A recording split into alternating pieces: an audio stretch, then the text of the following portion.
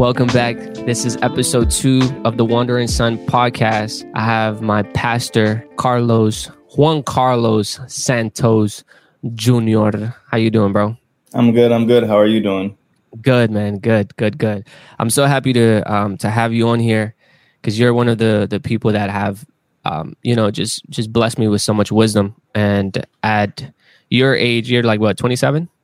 28. 28. You getting old, my friend. Man, I'm getting there. I'm about to go see Jesus. And you've been in ministry for what, over 10 years or how long? I got saved when I was about to turn 21. So tell us who you are, what you do. I'm a next generation director for a ministry called Ascend. It's youth and young adult based out of my Church of King of the Nations. Man, I just got a passion to share the gospel, to see people healed and restored just like I was. Occupation, real estate. I help people get mansions in heaven and on earth. So, what I'm saying? It's a dual career. I just love Jesus. And because of that, starting to love people, helping me love myself. And that's what take it day by day and experience the craziness of what it is to be a Christian. I love how you mentioned about the fact that, you're learning how to love people. There's things that are changing as you become, a follower of Christ, right? So can you give us some insight into your BC life? I just found out about this term and I thought it was great. Man, I mean, what do you want to know? I don't know. Just tell us some of the things that, you used to do. Point or low points in my before Christ life. Let's go with the habits, right? Like vices or anything that was in the past that got broken from, coming to Christ. You see. Give me the real, man. I'll start with family. Family-wise, like I had a lot of rejection issues, because middle child, right? You hate the little kid, the little younger brother because he gets more love. And so because of that, I wouldn't even let my mom hug me, like legit. I would feel so like tense and like, don't touch me. And I had a good mom, good parents, loving family.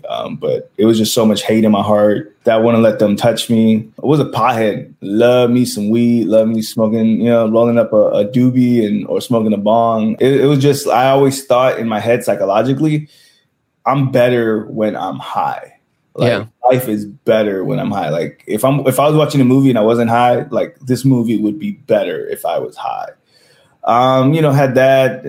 Started getting deep into drinking. I never thought of myself as violent, but when I look back at my BC life, I got into a lot of fights,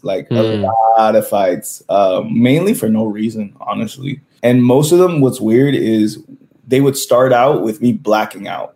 And it wasn't because I was high or drunk or anything. I would just black out. And then next thing I know is like I'm on top of someone or I'm walking away from someone who just got knocked out. I don't know. It was weird. When you don't have Christ, you have to fill a void. And so you fill a void with anything that brings pleasure, right? Because there's something inherently in your DNA that needs pleasure, that needs joy, because that's what you were built for, right? That's what happens when you're in a relationship with Jesus. And when you don't have that, you find it in anything you can. And for me, it was the drugs, it was the girls, it was the porn, it was anything like that. It got to a point where I got insomnia because I tried to cut out the weed. I tried to cut out not just the weed. I just tried to cut out the weed because I got into some altercations with the popo, and so I tried to stop the narcotics, but then I couldn't sleep. So yeah, luckily never got into pills because I think if I would have got started doing pills, it would have gone down a real sour road real quick. Yeah. So yeah, that was me. I've always been a hard worker though. So it was like I was a really good functioning pothead. I think I only went to work high one time and while I was in the restaurant. And that was the worst decision I ever made because there's like knives and fire and people yelling and running around. And I'm like, like depending on the weed you smoke, you kind of slow down. And it's like everything, you're just like, but I would make like muffins and brownies for the, for the restaurant. Like I would steal the butter and steal like some little pans. And then I'd make them some like edibles and pass them like for free. And like the next day, everyone, like all the servers would be like, man, I got lost in DC walking home. And like that would bring me joy But yeah, you know, all that turned. I went from being, I guess I was a drug dealer. I was a I was so bred, you know what I'm saying, with a little weed inside, which I guess makes me a drug dealer. But now you're on the spectrum. I'm on the spectrum, not so Pablo, but I was pedaling so like my life looked completely different. Like after my encounter with God, I could honestly say my encounter with God literally broke a lot of things off of me because I was able to experience what love was and its purity. I no longer longed for the narcotic. Yeah. Because that void was filled. And so that made life a lot easier. Tell me about that encounter. So everyone's encounter is different. And mine was so unexpected because it didn't happen in a church. It happened by myself in my room. One night, it was after Super Bowl. Like during halftime, I was in a car with a couple friends and I was smoking a bong after like months of me trying not to smoke. And so when I smoked with them, whatever, I got high and it was cool, whatever. But then driving home, I was disappointed because I was like, man, you know, I promised myself I wouldn't smoke. I promised my parents I wouldn't smoke because they found out. Before that, they thought I was an angel because I was a really good liar. So I'm in my room, you know, a little disappointed in myself. And I'm just like, man, I couldn't change. And then I was like, I need help. I can't do this on my own. That's legit all I said. Then I went to sleep. And then I had a dream. And so in the dream, I'm in this like deserty area, a desolate place is what I like to call it. It's like it had like reddish skies, collapsed buildings everywhere, like little little fires, little tumbleweeds, you know, the little thing that blows. Yeah. Desert. And picture that scenario. And then I see a building. It's the only building. It's a tall apartment building made of brick. And I start from the bottom, like the view camera lens, I guess, of my life looks at the bottom and it goes all the way to the top. And all the windows, all the lights are off until like the very top. There's one that's the lights on and it goes inside of it. And inside of it, I see all the homies. I see all the friends, the drinking, the partying, the smoking. And so am I. And I'm by the window. Right. And then it goes like my personal view. Right. I'm looking out the window. And as I'm looking out the window, like I think I had like a beer in my hand and I'm looking out the window and I see this army of skeletons coming our way. And I tell them, I'm like, hey, to everyone in the party. Right. And they stop the music like in the movies, like, and they all look at me. And I'm like, yo, there's an army and they're going to come and they're going to kill us. And they look at me like for like 5 seconds and they go, boom. And they keep partying, bumping, dancing, smoking. And I'm just like, I shrug my shoulders. I'm like, all right, well, since I don't care, whatever, right? Let's keep doing what we're doing. And like a couple seconds later, I look at the door and the door gets kicked in and the dream goes black. And I know that we all died. I knew that the army was going to come kill us. And because we didn't stop, it did. Here's where mercy starts coming in, right? Because the dream, I knew I died. Like the dream went black and the dream starts over. And it's the exact same dream. The place, the reddish sky, the little fires, the collapsed buildings, the apartment. Everything's off except that one light, right? It goes in. I see all the homies. I see all my friends drinking, partying, smoking. And so am I. And then again, I'm looking out the window. Again, I see the army of death coming. And again, I'm like, hey. And music stops. They all look at me. And I'm just like, there's an army and they're going to come in. They're going to kill us. And again, man, they're just like, whatever. Boom. They keep drinking and smoking, partying. And then, but this time I was like, man, forget y'all. And I get on my knees in the dream. And I just start like crying out to God. I start repenting. I start like bawling out tears. And I'm just like, God, I'm sorry. You know, like I want to give you my life. I want to, you know, I don't want to die. Right. Yeah. And like I'm crying out, I'm praying in the middle of the party and I don't care because I'm just like, yo, the alternative is I die. So like I'm giving my life and like I go within myself. It was really I can't really explain it, but I go within myself and like I see like all my what's like my DNA or my atoms.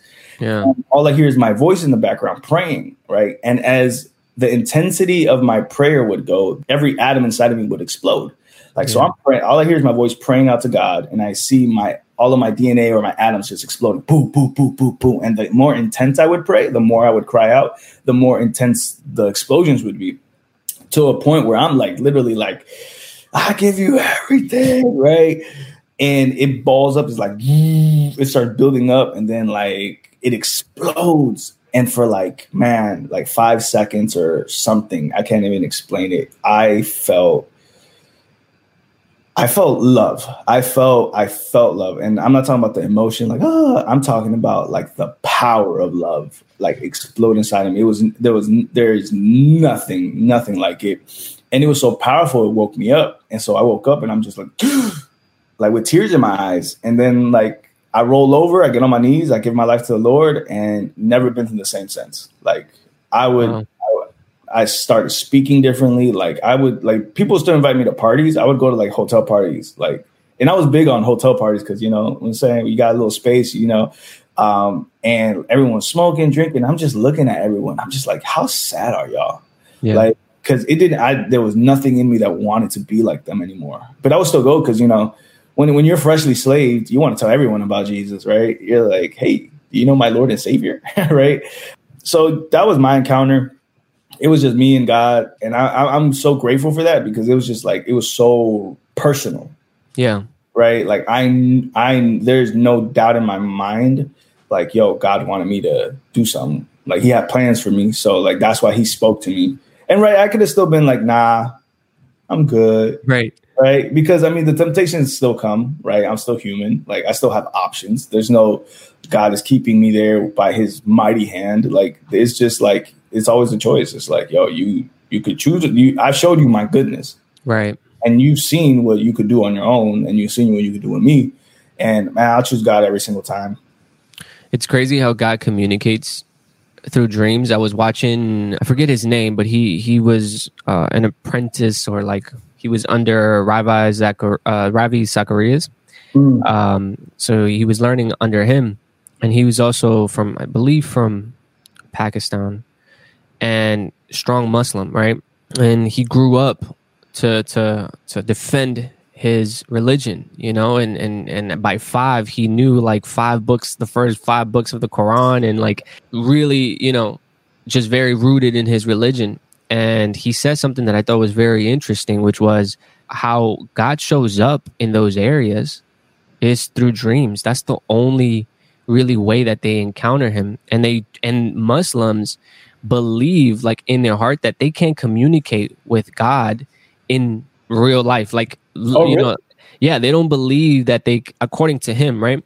They don't believe that they can communicate to God directly while awake. And so the way that they communicate, you know, they hear from God is in dreams. And when you hear a lot of what do you call it, missionaries, right, in those areas, they ask people, have you had the dream of the man in white? Or have you had dreams? Because the majority of them have had dreams about Jesus. And that's how they start the conversation. Okay, let me tell you about that figure that you saw, right? And that's how people are getting saved in those areas. So, you know, when we look at dreams here, because we're so fortunate to be able to praise him, I guess, while we're awake and have that, we know that we have that access. We don't see the importance of dreams and how powerful dreams truly are. So that's really cool, man. Another thing that I really like about you is that you are a student. You know what I mean? Like, you're always learning. One thing that you said in one of your classes was that, you know, there is no boring days in the kingdom. When you follow Christ, like, there is no boring days, which I thought was like crazy, because I started reflecting in my life, and I'm like, man, I've definitely been having some boring days. Why is that, right? And so what has the Lord been teaching you right now, per se? What is he putting in your mind, in your heart? One, it's the understanding that you'll never really be able to quantify or to be able to know all of God. You get me? And I think that's so riveting to me, because it's like, you know, you think you know someone, right? Because you spend time, your conversation, their style, boom, boom, boom. And that, for humanly, you could possibly know a person very, very, very well and in depth. But for God, it's just like, I knew him in this format for like years. And then all of a sudden he's like, well, look at me this way now. And I'm just like, bruh, like this, like what? Bible talks about we go from glory to glory, right?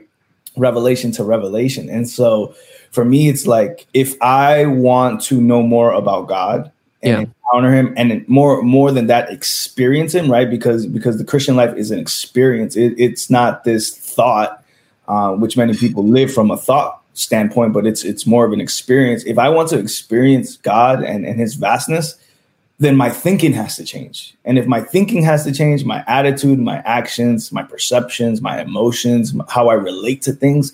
And so right now he's building that foundation and then letting me choose. Are you willing to change the way you think or what you think is right? You get me? In order to experience me at a higher level, a higher degree. And it's challenging because I don't know about you, but when I think something's right and then someone tells me it's wrong, it's like, no, you're wrong.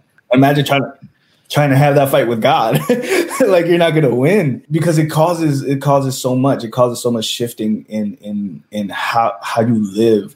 But that's what I love. Like, he's teaching me so much right now. Like, I think one of the things he's really cementing in this time is his value for the church and his people, as far as being like, yo, like, nothing's going to change unless we're the ones who say, okay, we're going to partner with you, God, to go advance your kingdom and your ways and your plans, because we're the ones that commissioned for it, right? And we can't be the ones complaining and not doing anything. So for me, it's like, man, okay, let me submit myself to the school of Jesus real quick, and how he did things and how he advanced the kingdom and how he spread the gospel and how the apostles spread the gospel. And let me put my energy into that, instead of trying to find new strategies out of my flesh that seem good and seem logical and seem like they'll work, right? Yeah. But at the end, they have no power. So it's like, I'm searching for the power of God in my life right now, and how I can partner with him so that, I'll do what I got to do and be obedient to allow him to do what he needs to do. Right. I've kind of been in a similar place, and specifically in like the creative aspect, right, of just creating, and even for the church, I've gotten into this space where the Lord has been really showing me. He showed me this one Instagram, which I will not mention, that was really nice. It was from a church. It was really nice, and like I was scrolling through it, and I was like, wow, look at these graphics, and they were a small church, and then I clicked on the content of it. Like, I started seeing some preaching, and I was like, it felt dead. Ain't talking about nothing. It felt dead, and it was perspective. It was like, whoa, okay. And the Lord has been talking to me about this, about, it's not about looking good. It's about the gospel. It's about spreading the message. It's about his connection with the people, right? And I've been in that same space now where it's just like, okay, how can we not stray away from his word and from what he wants to communicate to us? How can we stay focused on that and not get distracted by all the prettiness, while still obviously making it enjoyable in some way? I mean, Jesus had his hair, you know what I'm saying? He went preaching, but he also took a shower. He also cleaned himself up. He was in shape. He wore nice sandals in the movies. In the movies. One thing that really stuck with me, and it's still to this day challenging me, because I don't think I've gotten the full revelation of it, which is weird, but it's a process, is one day pastor was teaching about the gospel and the power of the gospel and preaching the gospel. And what the gospel is, right, is God sent his son to die for our sins, and then was resurrected and seated on the right hand of God so we could have a relationship. Boom. Simple, right? The gospel is that we're undeserving. We're sinners. We're separated from God. We're going to hell.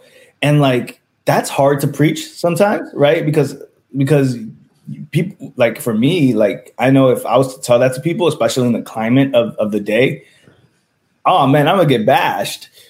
Well, people don't want to hear that. People don't want to hear consequences. And they want to hear encouraging, motivational, God loves you, but they don't want to hear repent. You're a sinner. like you're going to hell for your transgressions against a holy God. Yeah. But there is a savior, and if you turn from your wicked ways and follow his ways, you will be saved, right? And Pastor was like, if you want to see the power of God in your life, then you have to preach the power of God in your life, which is Jesus resurrected. And the only reason Jesus resurrected was to save you from your sinful self.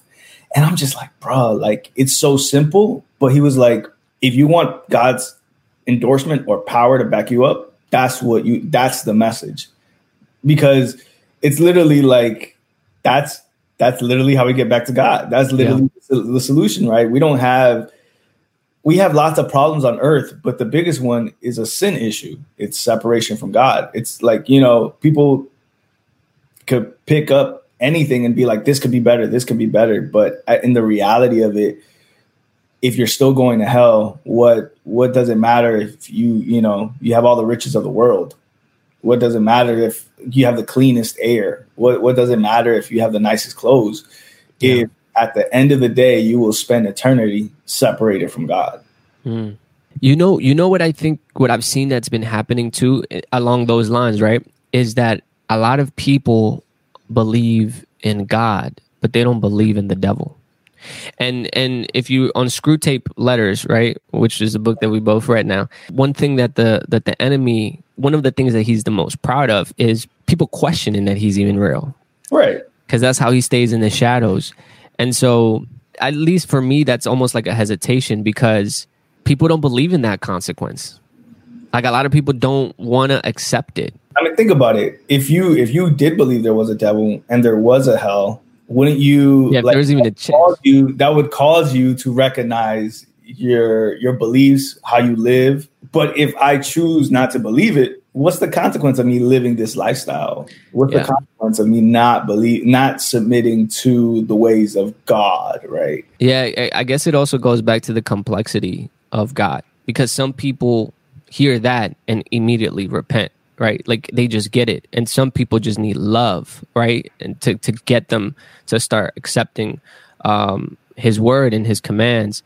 And so it's that complexity of like, okay, Lord just got me.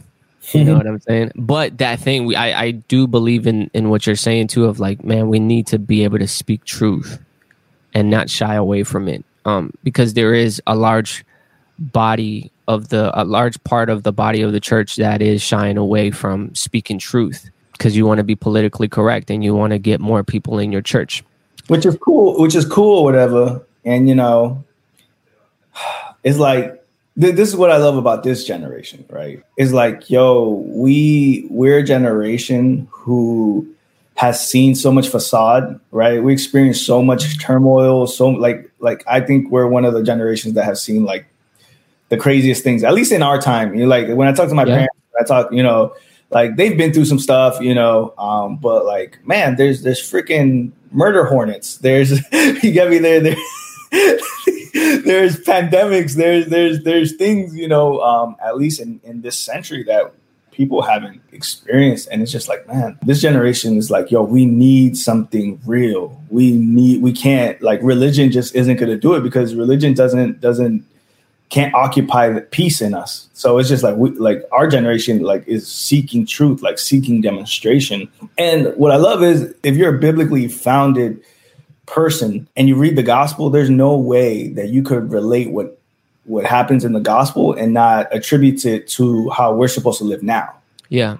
Like Jesus, when preaching, he had church. But he also healed the sick, casted out the devil, multiplied the bread, changed the water into wine, rebuked the religious, helped the less fortunate, took down like political power, spoke against them. Like Jesus was doing all of these things. And then says, you shall do greater.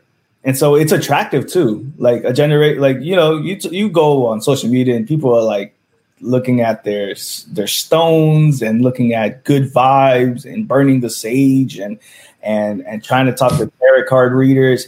And I get it. I absolutely get it. But what's so messed up is that those occult practices are perversions of what God already had planned. Like, we are supposed to talk to God. We are supposed to come on. be like, we're spiritual beings, right? Yeah. God put his spirit in us. And so like, we are supposed to be able to do these supernatural things.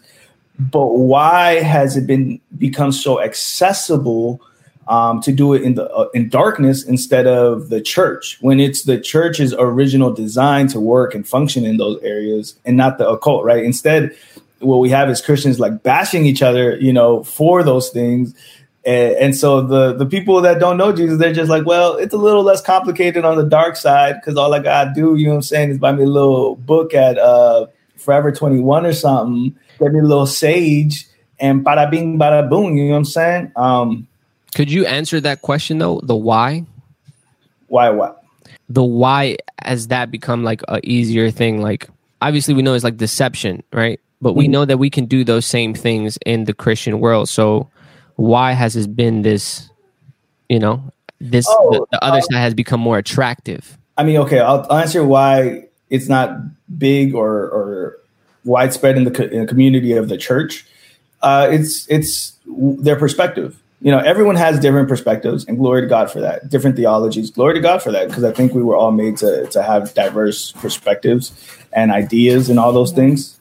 But the error sometimes is when we say my perspective is superior to your perspective, or I'm right and you're wrong. And that just causes division, right? And what I love is that we could both be right and we could both be wrong, but God is going to be the one that judges it all at the end of the day. So we shouldn't spend our time judging each other and causing division.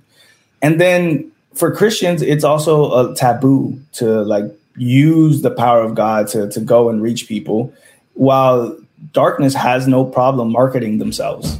I mean, like, man, I hate going on the Spanish radio in the morning because what do I hear? I hear the freaking witch. Hey, you got a problem? Call me. You need healing? Call me. You want to bind your boyfriend to not leave you? Call me. You're not scared to market it. Get me your girlfriend not getting pregnant? Call me. We want to help you. We care about you. We will tell you your plans and your future and right. And at the end of the day, like people don't look at that as dark, right? Because they're marketing it as helping you. And what it does is it opens the door for the enemy and the demonic in your life. When the church does the same thing, but we market it as, we love you, but you have to change and you have to look a certain way and you have to so it brings prerequisites. At least with the darkness, they're just like, yo, pay us and we'll help you. And so I just think like if the church was to go back to the foundation that Jesus set was love your neighbor, help them, look out for them, use what God has given you in order to build them up. If we market ourselves in that truth, it would become more easier for people to find the light and to come to the light without feeling like, yo, if I go there, they're going to be all up in my business. They're going to judge me for having this disease, or they're going to judge me for living this lifestyle. You know what I'm saying? Yeah. But that wasn't the case with Jesus. Like every sinner wanted to go to Jesus. Why would every sinner want to go to Jesus? Because he was helping them, not judging them based on their sin. He was just telling them, hey, there's something better. I believe that Christians are like superheroes. Like straight up, right? Being a Christian is literally like being a superhero. You can heal the sick. You can raise the dead. It has been done. There is video footage of it, right? You can get words of knowledge, which means you can know what's going on in people's lives. And that Xavier jump though. For real. You can get prophecy, to see what, we could teleport. I don't know about that one, but you read Acts. My man, Philip. Okay. Well, that's new to me. Wait, so what do you mean, like teleport? What do you... Like, I could be taken from right here and the Lord takes me somewhere across the world. Well, it's so interesting because people will hear that, right? And take it as a joke, right? But it's real. If you look at the dark side too, and I want to touch on this because I want you to demystify how, or not demystify, I don't know if that's the correct term, but I want you to expose the enemy and how he's copying and twisting everything that comes from the Christian community, right? When you talk about teleporting, John Ramirez, an evangelist who was high-ranked devil worshiper, right? He speaks about astro planning. Is that it? Is that astro? It's when, Yeah, they is what you're saying, right? Like they do astro planning, and a lot of in Instagram you'll see stuff like that, like which is making it cool, right? Where they literally will go from place to place in dreams. So I do believe that it's a real thing because I've heard it marketed in the dark world. Now, can you talk about that though? How the enemy is literally taking everything that God created and twisting it. Oh yeah, like so. I have a homie, and he would share, like he would tell me his stories because he does a lot with that kind of stuff. Where he was in high school and he was preaching the gospel, and then there was a witch kid who didn't like that he was getting so much attention, so he would astro thing into his room. He would literally, like, my friend would wake up and see him like in his room doing spells. Wow, like. Yeah, and like, you know, my friend would rebuke it and cast it out, and then I think one day like he dealt with that joint like viciously. But when you think about it, right, it's all a perversion because biblically it's God who could be everywhere at any time, right? Yeah, who doesn't have a limit. And so what the enemy does is understand that the enemy can never create anything. He's not a creator. He's not that original. All he could do is pervert God's creation or God's intent. That's why I hate when a cult, like I was literally having this conversation this week where people on YouTube like, yo, the church is using occult things and triangles. And I'm like, yeah, I do understand, right, that the occult didn't create anything. They just copied what God was already doing, perverted it. And now they're saying, look what the church is copying. No, it's original. Let's go back to the root of it. The occult copied what the church does. And so anything you find the devil doing, it's a perversion of what God intended. That's actually one of the ways how I came into the church. Like, well, not one. Well, yeah, one of the ways that I stayed in the church, right? Because before I came, I had this, like, I wanted to get my cards read. I just had this thing in me that was like, man, I'm curious about it. And then I did it, right? Like I did it, right? And it was with some close friends in New York, and they did the cards and it was great. And I was like, oh, look, my future looks bright. But there was some truth to it. Like some of the things that were said, there was truth to it. So now I'm coming out of this like, man, there's some power on this, but I don't have no foundation of where it's coming from or anything. I'm just like, there is some power on this. And then I came to church, and the first night that I was there, officially, somebody prophesizes over me. You know, they speak onto things that have happened in the past by just putting their hands on me, and from this very loving way of praying over me, in the midst of praying over me, they start to speak upon these things. And I'm like, hold up now. Where your cards at? Because you don't got no cards. you don't got no cards right now. You just putting your hand on me, talking. Hold up. And that's it for this? Yeah, exactly. And then we finished, and it was like, yo, here's my number. Like, let's stay in touch, man. Like, Jesus loves you, da da da da. And you just feel the love. And that was like, whoa. And so when I see all these things that are in the occult, right, in the dark world, once you get exposed to the Christ community, right, true followers of Christ, you start to see all of these things. All of these things are happening, and they're more powerful in the Christian community. They work for good. You know, you can actually, you know, like somebody that reads cards, they'll tell you about your future, take your money, boom, you out in your way, right? They might have put a curse on you, if anything, right? But when you come to a follower of Christ, they can speak good things into your future, right? Prophesy. They can help you address some of those wounds that have haunted you or bothered you for years, right? Or have haunted your family for years.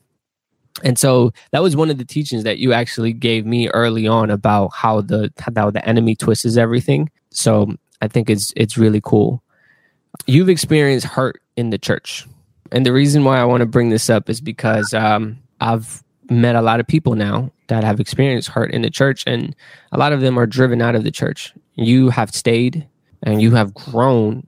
Could you give us some insight into that hurt and, you know, what happened, if you can. What was the revelation you had to receive to overcome it? I'm going to give you as much detail and context while still protecting everyone, right? Right. Whether they hurt me or hate me or anything, they're still Christians and bodies. So I wouldn't bash, because God used it for good. Got saved, right? Joined and started going to church. Boom. First year, I'm on fire for the Lord. Second year, I go on a mission trip, right? Yeah. In Italy, and crazy things happened. Lord gave me the gift of speaking in tongues and a whole bunch of stuff. Just like the fire went up. That year, joined leadership in the church, the youth leadership, big youth, like a lot of youth. And I think in the role of leadership, I was like the lowest. Like, I think all I did was do announcements. And how old were you at this time? I must have been like 22. Okay. 22, 21, 22, something like that. So became that lowest rank of that leadership. And man, I didn't care. I was just like, I'm going to do everything, because that was just like, you know, you have that fire. Started working with the youth. Like, we did so much. And God was just on it. Like, I had so much favor with everything I did. And then the end of that year, I got married. And then at the end, they vote for who will be, like, the youth votes who will be the directors that year. They do that every year. And so they voted for me and my wife, become the whole leader of all the youth. Cool. Boom, man. Crazy year. Like, we got these kids praying, fasting, encountering God, like speaking in tongues, like just power of God, favor. And I had favor. I would take them evangelizing. It was just favor everywhere. And like, these kids were growing. Like, they were healing the sick, like everything. So we get to like October or August or something like that. And we start prepping for, we wanted to have like these revival nights, is what we called it. Just service back to back. It was going to be a Friday and a Saturday. And so we're praying for this. Our friend calls us and just like releases a prophetic word. And it's like, yo, God is about to equip you guys with like a truck. He saw this truck pouring, like backing up and pouring over us all this equipment. And we're just like, yeah, perfect. You know, perfect timing for this revival. Right? And so the services happened Friday night. It was powerful. And then Saturday night, it was crazy. Like, I've never seen it like that. Like, ministry time, the Holy Spirit took over. Like, there was literally people like in rows laid out, having visions. There was whole families hugging and crying, and just like, it was glorious. It was powerful. That Sunday, the pastor comes up to me, and he kind of rebuked me, and he's just like, who told you could put lights or decorate the way you decorate? And we had put some lights, you know, to change it up a little bit. And I was like, you did. Cause like, I literally like was like, I asked him, what can I do? And he was like, whatever you want. And I was like, okay. Yeah. And so I put the little lights, and whatever, did that. He was like, and he kind of rebuked me for that. I was like, okay. And then he was just like, yeah. And just to let you know, next year, the deacons are going to choose who's the youth leader, not the youth. And I'm just like, what? And so that's when it started. So whatever, that was like, that's when everything just started. And then it was like the day before the elections, if you would, I was at the Prayer Furnace. It's this ministry where it was beautiful, where it was just a beautiful time, right? It was a conference. It was called a fire conference. And my friend, he pulls us before we leave. Literally, we're leaving. And he's just like, hey, let me tell you something the Lord is saying. I'm like, okay. And he's like, and he's talking to me and my wife. He's like, you guys are like sheep sent to a slaughter, but you will suffer like Jesus suffered, so that other people won't have to suffer the same things you guys have. And I was just like, what the freak are you talking about? Like, I was like, that's a really heavy word, bro. Like, what are you talking about? And then another person like gave us a word even before that. He was like, hey, I just want y'all to know that it wasn't man that took you out of your position. It was God, because he has plans. And I was just like, So all these things, I'm just like, what's going on, right? Long story short, we get into the election time, and they asked me to say a couple words. So I do. I give an encouragement to people. Blah, blah, blah. I'm walking down. And then the pastor of the church just like starts like, oh, yeah, we offered the position to Juan Carlos, but he didn't want it. And I was like, no, you didn't. In the middle of the like, it was just like in church people, like leaders and everything. And I was just like, no, you didn't. You said you did. You said I couldn't have it. You didn't. And he was like, no, yes, I did. I was like, no, you didn't. No, you didn't. Oh, man. I'm sitting down. He starts saying like, yo, I perceive there's like evil spirits here. Right. And pretty much like then this other lady gets up and then they start like rebuking the devil, me. And then the whole church starts rebuking the devil. And whatever.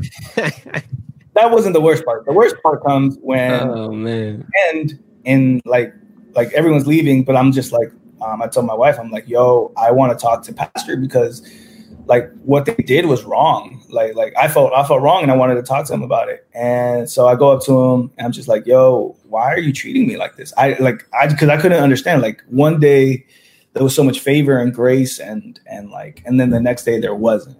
And there was this animosity and I was just like, where is this coming from? Like, what did I do?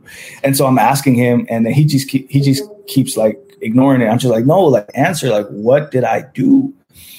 And then while looking at me, right, and my wife's next to me, while looking at me, but starts speaking about my wife, he's like, ever since she came, you haven't been able to conform because she's in rebellion. And I'm just like, you know, like when the devil and the guy right here, like, the devil, I was in so much shock. The devil was like, punch him in the face right now because he's talking about my wife. You know, he's talking about one that I'm supposed to protect. He's talking about like, and I know her heart. Like, what are you talking? Like, you don't even understand the things that she had to transform herself and renew herself to fit in this bubble of how we do things here. And you know, the Lord is just like, walk away. So he says that, and like I understood it before my wife. Like it took her like two more seconds, but as soon as they hit her, she was like this. She was like. But like, what do you mean? Right. But before she could even get a word out, like I grab her, like, I don't know. I got the super strength. I grabbed her and I start like kind of like dragging her, walking away. And we're like midway walking away. Like we break down crying because it was just like, dang, like what? And we leave the church that day or whatever. And then on Sunday, because it was communion Sunday, we asked for forgiveness because I was just like, yo, Bible says you can't say communion if you have anything against anyone. So whatever. I did that. What progressed, right, was the pastor would get upon would tell the parents not to allow their kids to associate with us, tell the kids that we had bad spirits on the altar, like talk about us, like be like, yo, there's some bad apples here, and pretty much against us. At one point, I was the youth leader in our church, which housed like 80 kids. I was a Sunday school teacher. I was a life group leader, and I was a sectional, like where all the churches would gather in the area that were of that denomination and pray for people. I was a leader there, and one by one, like boom, boom, boom, they started taking everything away. They would just talk about us, like no one, like remember I told you I had favor with everyone. Everyone would be like, oh, I would go to church and no one would look at me. No one would say hi to me. Wow.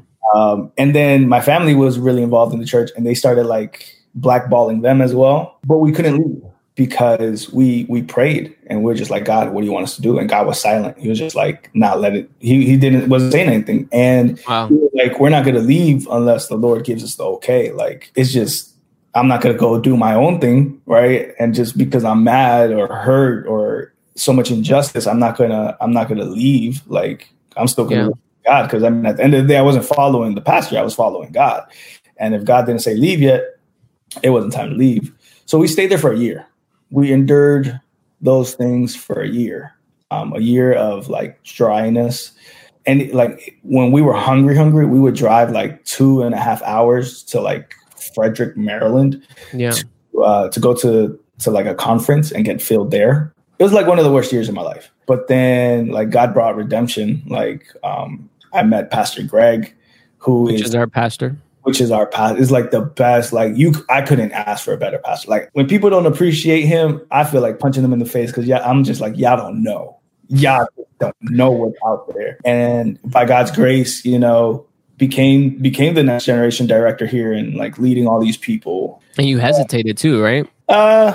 More like I just wasn't planning for it. Honestly. Okay. Yeah. I didn't care for it, if that's a way to put it. I just wasn't like, that wasn't my ambition. My ambition was just like, you know, do what the Lord calls me, go where he calls me and worship and love him and preach the gospel. Yeah. It just happened to translate into promotion after promotion after promotion after promotion into the position I'm in now. So, but I attribute it all to that 1 year of me not running, the 1 year of me taking it all and dying to myself and dying to what I would rather do and just trusting that God had a plan, even in the midst of 1 year of him not giving not one suggestion of what was going to happen, not one like little glimpse or one little, it's okay, you know, I'm going to turn this around. But it really matured me, it deepened me. So that's how I handled my church hurt. I mean, but now tell them where you're at now. Like now you got like how many in Ascend? 36. 36 people actually working in the ministry. We have young adult, youth, and middle school. Yeah. We have a creative team, a worship team, a ministry team of like 14. Our services, I could literally say, have increased in just everything every single time. It's different. Oh yeah, before we went into the pandemic, we were like I started, I'm a very observant person, and like from the first week of January, it was like, whoa, okay, this is different. And then the next one, it was like, whoa, okay, there's more people. And then it was just growing and growing until obviously we had to stop. But yeah, there was a lot of growth. And we started seeing a lot of demonstration, like a lot more healings. Yeah. In our services, deliverances, prophetic utterances. It's been fun. It's been fun. So yeah, man, sometimes you gotta go through the hurt. Yeah. Pruning, refining, testing. And if you stay faithful, you trust the Lord, like he takes it all for good. Yeah, that's why I love the Old Testament, because you read David's life, right? And my man had to go through the very same thing. Joseph, he had to go through the very same thing. So like for me, my foundation was in the Bible, because I read these stories about these people's lives of injustice, of how they didn't necessarily do anything wrong, but they stayed faithful and they were able to see God's promises and goodness because of it. Yeah. A lot of times, like church hurt people, they leave God because of the church, and then they aren't able to be in a position to see God's redemption because they left too early, right? And it's usually a foundational issue, like they said yes to the Lord, but didn't go deep enough for whatever reason. And so when things got shaky, they were just like, man, God isn't real, or I can't do this, or whatever the case is. So I'm always grateful. That's why I always push, man, you got to read your Bible, because that was my thing. Like I didn't necessarily have people who were like, yo, it's okay, God's good. I had the Bible. I had the Holy Spirit just be like sustaining me in those dark times. That's awesome, though. Even like David, he would always pray before he did anything. Yeah. If he had to go conquer something, he'll say, God, is it in your will? Will you give me the victory if I go here? And if he heard a yes, he will go. And obviously, if you heard a no, he would stay. So that's very powerful. And I think that's something that a lot of us, we need to implement, because as Francis Chan has mentioned in a lot of his sermons, in China, they're privileged they feel privileged to even hear somebody speak about the word of God, because they don't have Bibles. Like churches are not really a thing, right? Unless it's going through the government and they're being like watched and everything. And so I was hearing him talk about him telling the underground church of China about the church here, and they would laugh at him not laugh at him, but they will laugh at what he was saying, because he was saying like, yo, like over there, like if people don't like a service, if they don't like the worship team, they'll just go to another church. If they don't feel comfortable, they'll just bounce around, you know, or if they just want to stay at home and watch it online, then they can do that. Like there's very frugal, right? Like we just go wherever we feel good, or there's no reverence of the Lord of like, hey God, like, do you want me to be here? Should I go? And people just move on, you know, however they want to move. So that's really cool. Yeah. I think I'm trying to instill that in my life. And and it has been getting instilled through King of the Nations, through Pastor Greg, through you, which is, it's great to even hear you say like, yo, like you got to realize how fortunate you are. Cause I think I could easily fall into that category of not knowing, because this is my first church. Right. Isn't that crazy? That's a blessing, you know? I appreciate you sitting down with me. We had a solid hour of some good conversation. I think this was really great. Any last words that you may have for the people listening? Repent. Repent. What does repent mean? Turn back to God in your thinking and in your ways. Let him show you a better way in all of your ways, and he will lead you well and right and righteous. So repent. Never be too prideful to turn back to God, or to choose God, or to see which way he's going, because he has a better way.